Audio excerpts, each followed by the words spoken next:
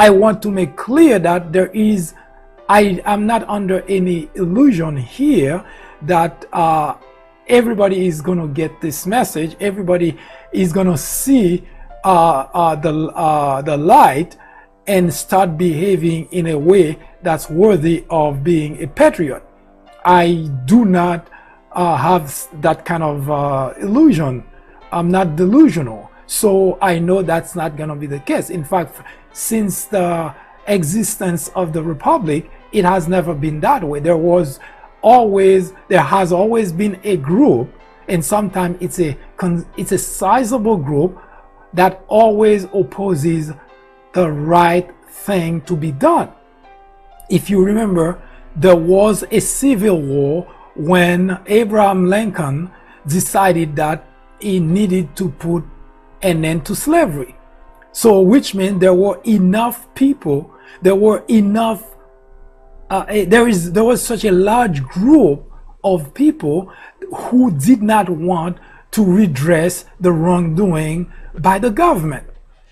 It's always going to be the case, and it's not always going to be a small group. It can be a very large group, just like it was during the Civil War, that there were enough people on the other side, on the wrong side of history, who did not want to redress the wrongdoing. So I'm not under any illusion that everybody would just fall in line and understand that patriotism requires that everybody support the action of even those they disagree with, especially if that person or that group has a grievance of wrongdoing by a government.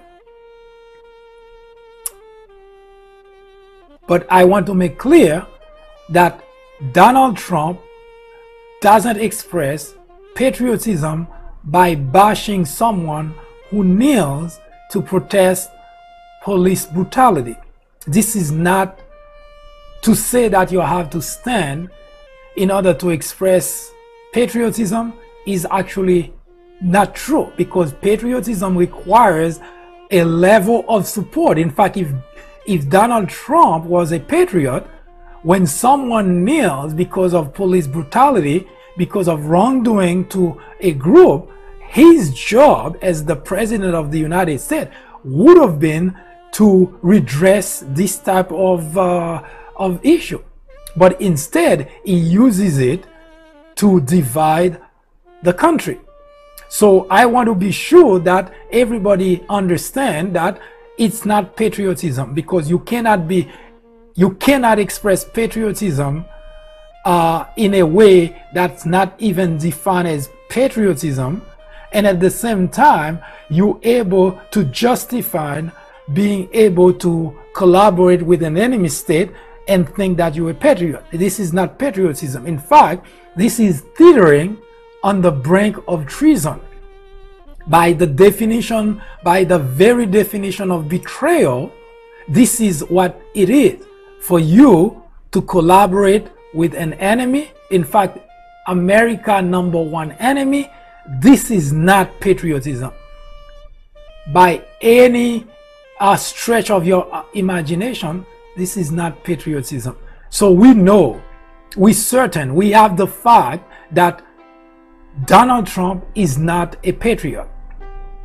So to support him, to support his action, is not patriotic either, because what he had done is unpatriotic at the very least.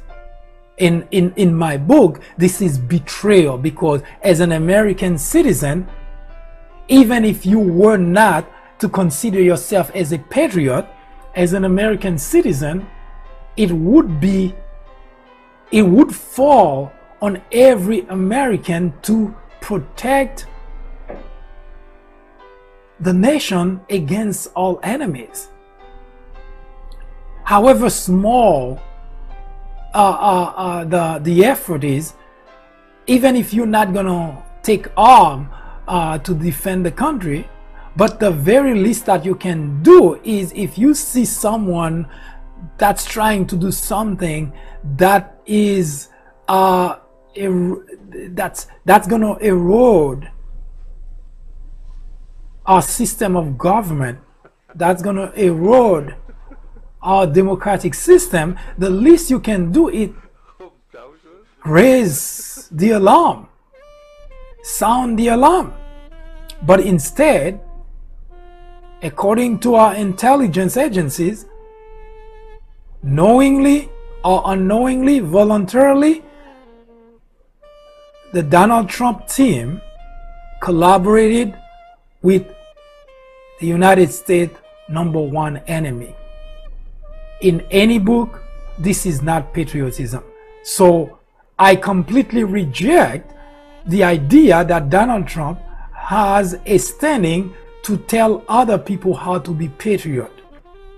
He doesn't have that kind of he is not in any position to tell anybody how to be a patriot, because as it stands today, there is a high possibility, a very high possibility, that we are heading towards the conclusion, with proof, that Donald Trump, he personally collaborated with US #1 enemy.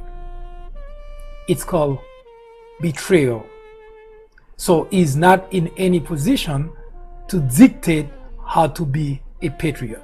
So I wanted to make sure that there is a certain level of understanding. Standing for the flag is great. It's expression of pride, it's expression of nationalism, but it's not patriotism, and it's not a requirement either, especially if you or a member of a group has a grievance against wrongdoing by our government. You want to preserve democracy in the United States? You want to preserve patriotism? Your first job, the first job, is to support those who have grievances against wrongdoing by our government. That's how it's done. Not by bashing that players supposed to stand, players supposed to put hands on the chest, and that's what this is all about, and beyond that you can do anything that you so wish.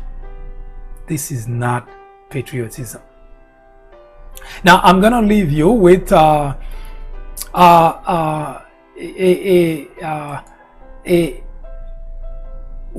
videotape that provides a kind of with a few tapes that provides a little bit more understanding of a brief but kind of an interesting understanding of all that I've been saying about the topic patriotism. This is the Fourth Branch Project.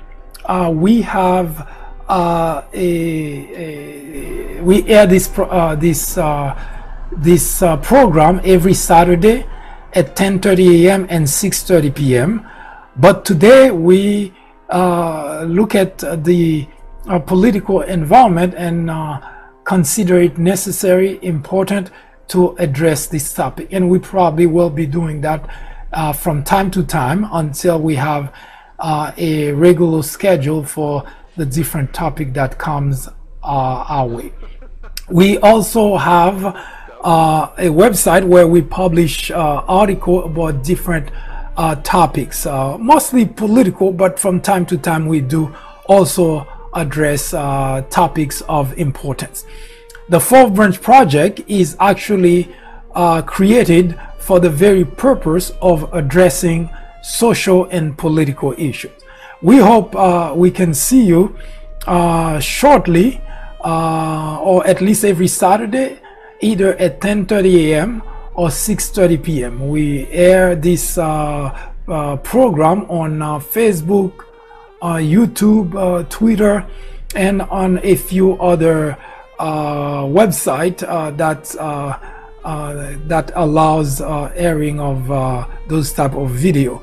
And we're hoping that very soon we'll have a more permanent medium to have the Fourth Branch project and discuss topics, not just for the sake of discussing, because the very point of the 4th branch project is not to talk about a topic just for the sake of talking about it, but is to educate and also to bring about, and well, hopefully to bring about a solution to whatever the problem is. Until next time, I thank you for watching, and stay tuned for the video. I'll see you on Saturday.